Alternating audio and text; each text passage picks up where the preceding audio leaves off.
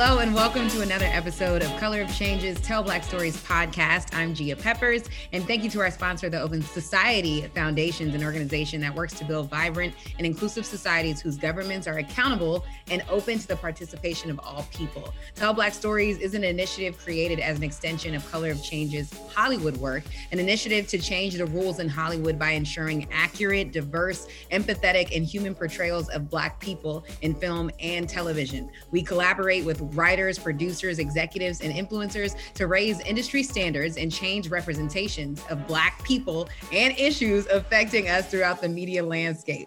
Today is a great day because I'm so excited. I see you over there getting hype. I love it. Because you official with it. You just set the tone. I'm like, oh, let me. I should have worn a tie. Yes. We're so excited because we're here with Morehouse alum, former NFL star, Oscar and Golden Globe nominee, John David Washington. John David, how are you? I am intimidated right now. That was official. You speak so well, so eloquently. Good job. Thank you. But I feel good. I'm feeling good. We'll just let's ease into this. Okay. Yes. Look. Whew, don't be intimidated because First of all, this is all about you. You star as the protagonist in this summer's first blockbuster film, Christopher Nolan's Tenet. So I'm actually the one that's a little bit intimidated because I'm like, first of all, not only did you have to do action scenes, you had to do them backwards, and then your lines like, no, we're gonna talk about it. But I'm so proud of you. Like, congratulations. How does it feel? It's an interesting feeling. Many different feelings given the circumstances. You know, not a real worldwide press tour. It's been digital one, but nonetheless, I'm excited that Warner Brothers and Syncope have teamed up and got the right plan together to release the film that people are going to be able to see it properly the way it's supposed to be experienced in theater and especially in IMAX. Yes. I have not been able to see it, but that is one of my goals. As soon as I feel comfortable to go, sure, I will go see it. But the trailer alone, like, I've been sitting here watching it and watching you and just seeing your career grow from Ballers and to all of the various things that you've done, the Black Klansman, so many things that you've done. You've shown up beautifully for not only Black people, but actors, HBCU grads. So we're going to get into that because we're just also proud of you. And it's so rare to see Black actors in this big blockbuster action type film. So can you talk about your journey to Tenet and the process of getting ready to play the protagonist? What was that like for you? Well, it started with the call from Christopher Nolan, who wanted to meet me. I didn't even know he was aware of my being, I didn't. So that was crazy. And he deals in such secrecy. He has a certain way he does things, and I love it personally. So when I got to talk to him, we talked for about 2.5 hours about nothing pertaining to the film, to Tenet. It was just about our relationship to movies and this industry and family. It got real personal, got real deep. We had some laughs. I got along with him well. I was like, man, I just kicked it with Christopher Nolan. I can't believe this. I didn't feel like an audition. I didn't even care what came out of it after a while. I was just like, you know what? I can say for the rest of my life, I kicked it with him for 2.5 hours.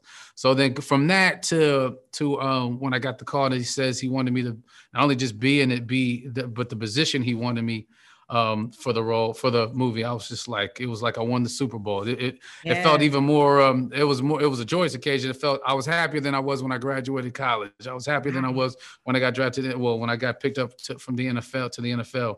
It was one of the happiest moments of my life. So going to that, then it was like, then it became terrifying. I was like, oh wait, I really gotta get this guy's a weapon. I gotta turn my body around. I gotta turn everything around. So the process started, about 2 months out before principal photography started, of intense, rigorous training and learning the rules of inversion, which is, being able to fight backwards. But then not just that, I had to blink, walk, talk, and then fight backwards. So there was just a training camp, if you will, for 2 months before we started shooting. And I heard you had an app that helped you actually do the lines forwards and backwards, because you also had to say the lines forwards and backwards. I mean, I don't know when I will need the app, but what was the name of the app? And tell me a little bit about what it was like speaking backwards. Well, I cannot tell you what. There's actually a couple, Dang. but I can't even. I'm not even going. Just in case if we do this again, I'm gonna need to, say. But it was a lot of fun. I actually played with. It was during Thanksgiving, like right at the time when we wrapped for Thanksgiving. I had my whole family try it, and we had a lot of fun with it. But yeah, it's a trip to really hear yourself backwards and then try to say what you just heard and that become a language. So it's almost like learning a new language. Right. And I mean, my colleague, my teammate, my better, really, Kenneth Branagh, fantastic actor, just, Shakespearean background and all that. He did one better by not only talking backwards, but he did it in a Russian accent. So kings to him. He's the winner for sure. I never seen anything like that before. Wow. But it was so crazy to hear yourself talk. And so so I couldn't say full sentences backwards with this app. I had to go word by word and then put the sentences together and then say the sentences all backwards. It was so weird. It was wow. hard. I feel like you deserve an award just for that, like just for that only, because I was over here imagining having to speak backwards, and I'm just trying to make sure I know all the words in the English language. Now you got to know them backwards. Like that's incredible. Yeah. So. Yeah, thank you. No, it's it was a great accomplishment too. Just knowing that once I saw the final product, that the takes were good enough to make the film, because you could do it and then he might cut it all out because it wasn't good enough, but he used it. So I think we accomplished something significant in that, and it's definitely historical. I don't think anybody's ever spoken backwards before, but because like how he edited it, and when you see it, you see how it comes together. It's almost subtle. You don't even realize we're speaking backwards because of where the relationship is in the story to what we're doing. It's so mind bending. It's crazy. Okay. I'm gonna have to figure. I'm gonna have to go because this is too much. Please but I wanted to talk to you a little bit about, because you were kind of flung into the leading role, blockbuster heavy type of roles early on. It felt early on. I knew you from Ballers, but I'm sure you had done a lot before that. But I was like, oh, okay, so he's going to star in BlacKkKlansman. He's in Monsters and Men. Now it's Tenet. And do you ever feel like an imposter? And how do you deal with that type of do you ever feel like that? I feel like an imposter. How did I get here? Like, when did this happen? And how do you deal with it? Oh, that's a good word for it. I don't want to admit to that, but I know it. But I know it. No, I know what you mean. Like I know what you mean. I've been also told no a lot as well. Right. Like I've been going auditions and like getting rejected with the best of them. So that's how it goes. So what's interesting about what has been happening, it's all those no's, I thank God it happened because it got me to the right yeses. It got me to the people I'm supposed to be working with, people that actually saw my talent, people that actually believe in me. That and it wasn't a studio, it wasn't an agent that forced me down their throat, that forced me on them. These are auteurs, these are directors that do what they want to do.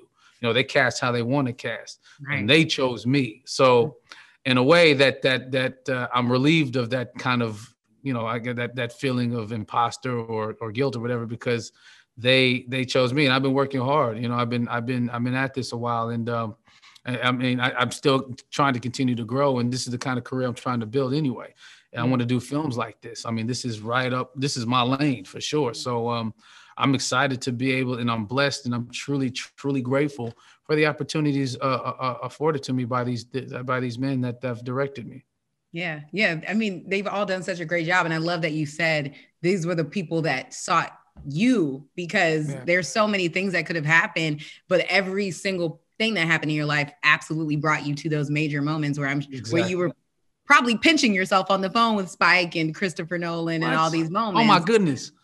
Yeah. Like, are you kidding me? Like on both of their sets, I couldn't believe it was happening. Like when they're yelling like action and cut, or just the casual conversations about like, and they're treating me like a colleague, not like an employee. Like I didn't feel like I worked for them. It truly felt like I was working with them. They've both told me, paraphrasing because they talk differently, but they both told me versions of like, we'll adjust to you. We'll wait on, we'll see what you do. And then we'll go to that. Don't worry about what we're doing. I'm like, what? Because I've been on sets where I do have to worry about what it's about their vision and this and that. But these guys, and it is about their vision, but they're so inclusive. They're like, well, maybe something better comes out of it. Maybe something fresh comes out of it. Maybe, the organic nature of it, the spontaneity, they're fans of it. You know, so it was so encouraging.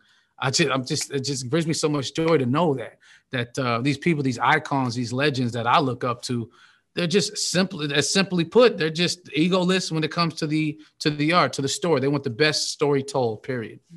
That is so good. They want the best story told. Look, I'm getting chills over here already. Like, I love your story. I love it. And speaking of telling stories, the impact that these roles have had on our community, the Black community, and the importance of telling Black stories is so important in this moment. Can you share a little bit about how you select your roles and how central to your choosing process is the Black community and the stories that you will be telling through your acting? Well, I think about my childhood, my teenage years. I think about what films meant to me, what looking at somebody that looked like me meant to me, or not, or it didn't matter. Just the kind of stories that I was always connected to, whether it be, movies like Glory or the Ninja Turtles, whether it be Robin Hood or, Half Baked. I just love storytelling. And there's so much medicine in those stories and in the movie going experience. There's so much healing in it. A great deal of relief comes from laughing for an hour and a half, or just being thrilled and wowed by what you see on screen for a couple of hours, and what it can, encourage you or inspire you to do. So when I'm thinking about roles, when I'm looking at roles and looking at collaborations, I do take under consideration, like, well, who can this speak to? What does it say about me? That's why I wasn't doing a lot of press even early in my career, because I wanted it to be about the work. I always do. Then people can start to know me more through the roles, through the movies that I'm a part of. And they can start, just like the art, they can start building their own opinion and formulating their own thoughts about me or the role or the character from what they see. They can do that from my real life as well, because it's sort of the same thing. So I just think about those things all the time. But at the same time, I'm not too precious about this must speak to a community. That's a lot of pressure to change the community or get my people moving forward. I mean, that's a bit arrogant. If I can get one person to like it, if I get one person to be inspired and they have the tools, the knowledge, the education to actually administer real change in the community and the social injustices that we're experiencing, then mission accomplished. If the next Michelle Obama can see one of my movies and get inspired to become the great woman that she's supposed to become, then that's what it's all about. Then that's the process. That's worth it. That's dope. Yes, I love that. Because I was going to ask you, if there is a person or a face you would think about, like for me, I always think about young Black men seeing this movie, or Black boys seeing this movie and seeing you as the lead and the person who's helping make the world what it needs to be in this film. In this uncertain time when we're living through so much craziness, what do you hope a young Black boy or a Black girl sees in this film, walks away from with this film after seeing your performance? Strength, agency in their life. They have the power, that agency, they have the power to change the circumstances. They have the power through hard work. They have the power through love. They have the power through commitment and a spiritual awareness that they can literally change their situation. They can change their circumstances.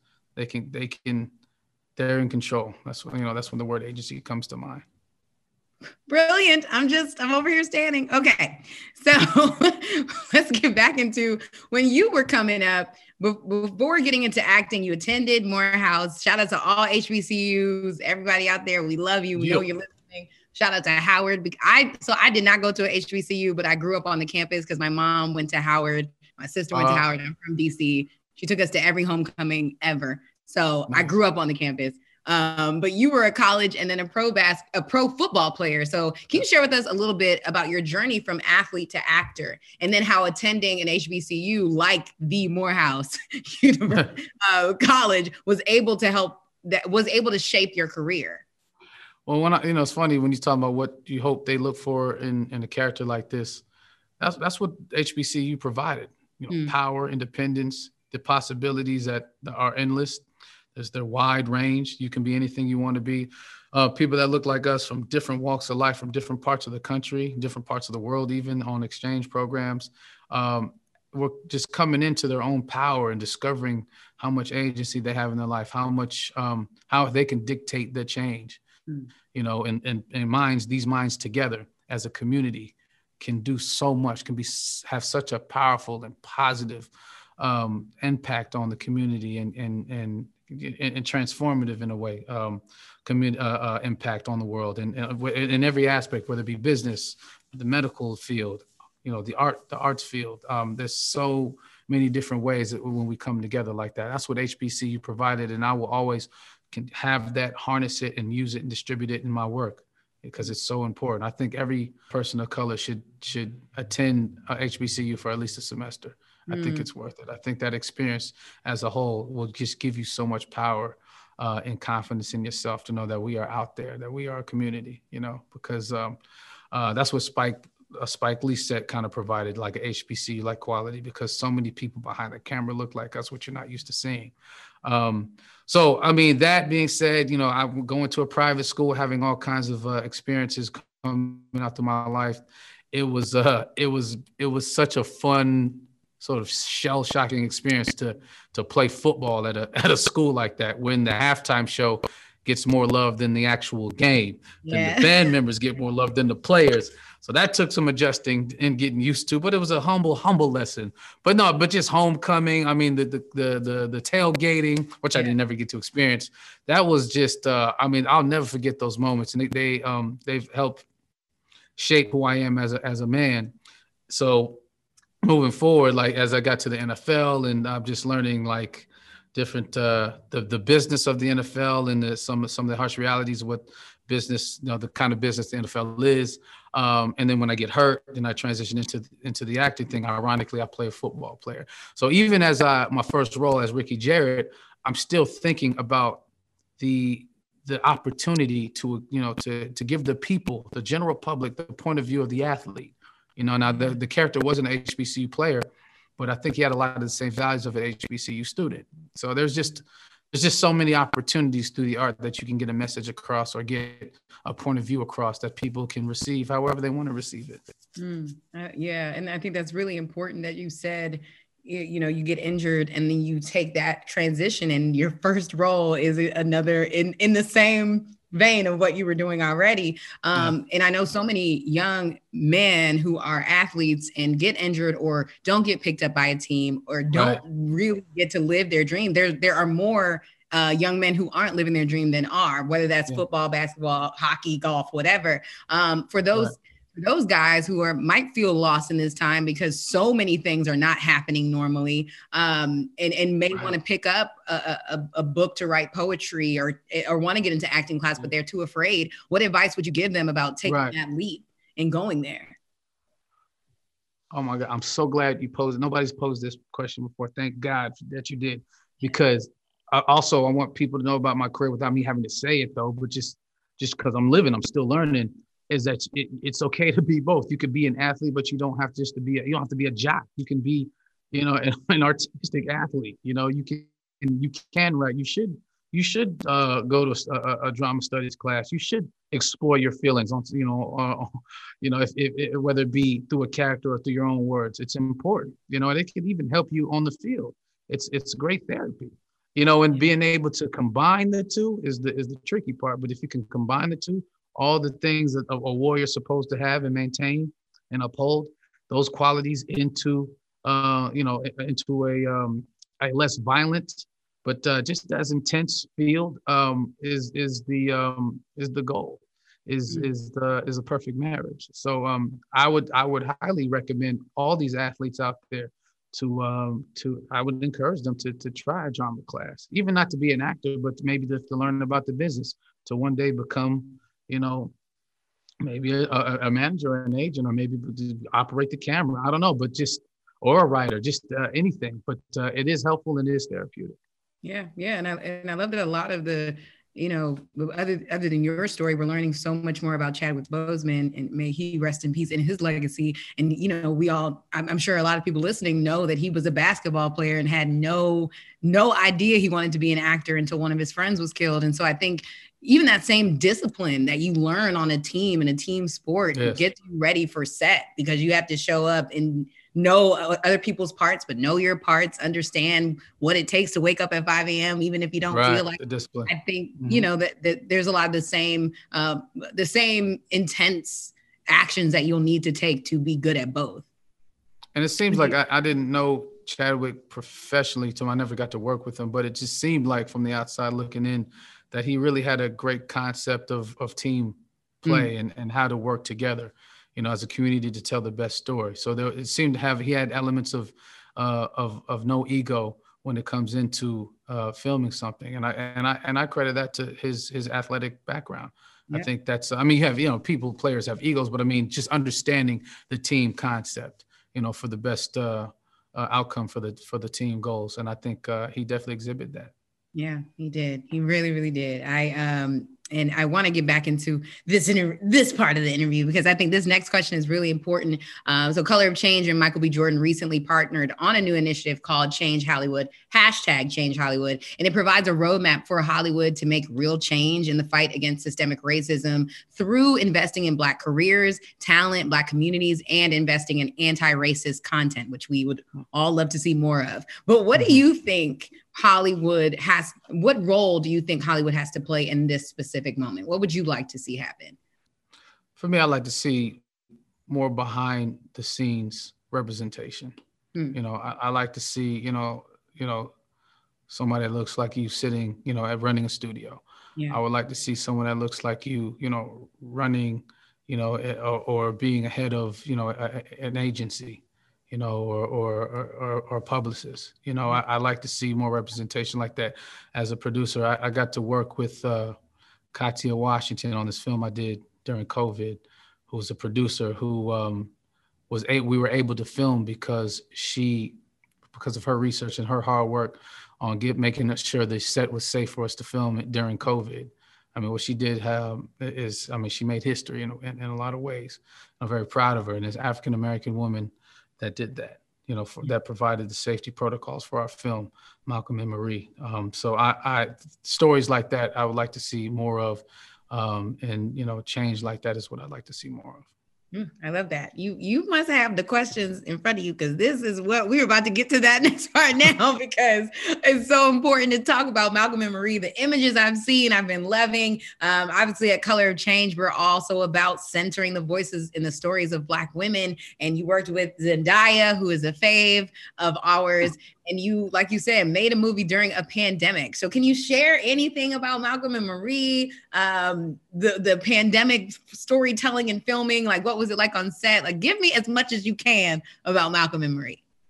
Well, we were talking about Spike Lee and Christopher Nolan, and I've been so lucky to work with Sam Levinson, creator of Euphoria. He and Zendaya are just a powerhouse. And I was just happy to help out, just to play my little part, to be honest, because what they're doing is they're doing tremendous work. Zendaya is a force to be reckoned with. She's so important in the community and what she's doing and what Sam has been doing for the art. It's just that combination is incredible. It's a special combination. So I'm lucky to be a part of it. And as she is a producer, as is Sam, as is Katia Washington.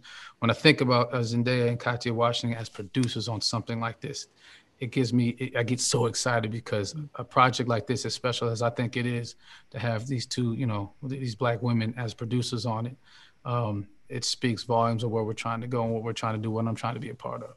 Yeah. Oh, I can't wait to see it. It just looks, like I said, the images, the things I've seen, it looks like a Black woman told it, honestly. Like there are certain things that I see and I'm like, that's one of me. I know her. Like when I saw the photograph with Issa and Lakeith, I could tell Stella was a Black woman because right. Yeah. The way that it flowed, it was like the exact type of date and love story me and my girlfriends talk about. So I'm hoping it has that same feel when we get to see Malcolm and Marie. Well, this was a little more angry. I'll put it that way. Okay. All right. But I can't even. They're the producers. They can say it. I can't say it. Okay, perfect. Look, I won't say nothing else about it because this, we're here. You'll get me in trouble. Right. I don't want to get you in trouble. We just got here. Right. So, I actually wanted to ask you, I know that you moved back home during the quarantine. And I actually did the same thing. I'm literally with my parents right now. They're like around. What was that? What was that? What was that like for you? You become this big movie star and then you're back. Did you go back to your like room? Like, was it the same room? What was that like for you? Oh, we're really gonna unpack this. You know what? I appreciate, at least you said you did it too. So that makes me feel a little better. I just turned 30 on September 6th. And I was like, I am literally in my room right now. Well, how did it make you feel? You unpack a little bit and I'll show you mine. Because how'd you feel? Let me tell you, John David, okay? I was sitting there like, okay, it made me really appreciate that my parents are still here. I will say that because COVID is real. Life 2020 has been a lot. And my brother and sister, they'll come in and out too. And it made me appreciate family, but then it also was like, woo. All right. So as now you see your parents as adults and you're also an adult. So there are certain conversations that you're like, okay, I don't need to be in that. That's not it's not my marriage. I can't say nothing. I learned a lot about how I am as an adult. And then some things that from high school never changed that I would like to work on. So for me, it was quite a lot. Yeah. Okay. That's good. That's it sounds like it was therapeutic in a way. Some evolution of self kind of took place. I would concur with all those things. I would say this could be an echo chamber in that regard. I also realized I need to get out, which I did. So I'm no longer living there. I'm staying somewhere else now. But it served its purpose. So everything you just said served all of that and more. And getting my cooking skills back together. From my mom, she's giving me some tips. I haven't stayed there this long since high school. Yes. So it was a trip to be like, this is wild. In the old room, which is more like a storage room than anything, so it was, but I enjoyed every moment of it, to be honest. Just, I feel like I reconnect because I don't see my parents a lot, I mean, I live in Brooklyn and then like last year I was overseas for like 9, almost 10 months. So it was just nice to be around them. I wanted to be there though. It was nice, and then until I didn't. Yeah. So so it was great. Was like at the 10th week where I was like, you know what? Yo, it just hit. Like all of a sudden, like okay, it's time. That's it. Because I live in Brooklyn too, and my parents were so worried about the numbers, and I was like, look, I'm gonna have to deal with it. Like if all my friends are up there, I'll be fine. It ends up being fine, and so. We'll see. But the last question I have for you, I've had so much fun during this interview. This is so fun. This is great. So the last question I have is, we ask everybody on our Tell Black Stories podcast, because again, we're all about telling Black stories here and uplifting the people who are telling those stories. What's one story that hasn't been told about our communities that you'd love to see on the big screen? I would love to know what happened to Bobby Seale. His whole story. I would like to see a Bobby Seale story being told the right way, in the right hands. I like this, and I think you might be the person to do it. I don't know. Well, I'm not even and it's like I feel like that's the actor set up. Like I would like to play. I just want to see it. I don't have to be it. I just want to see it. I would love.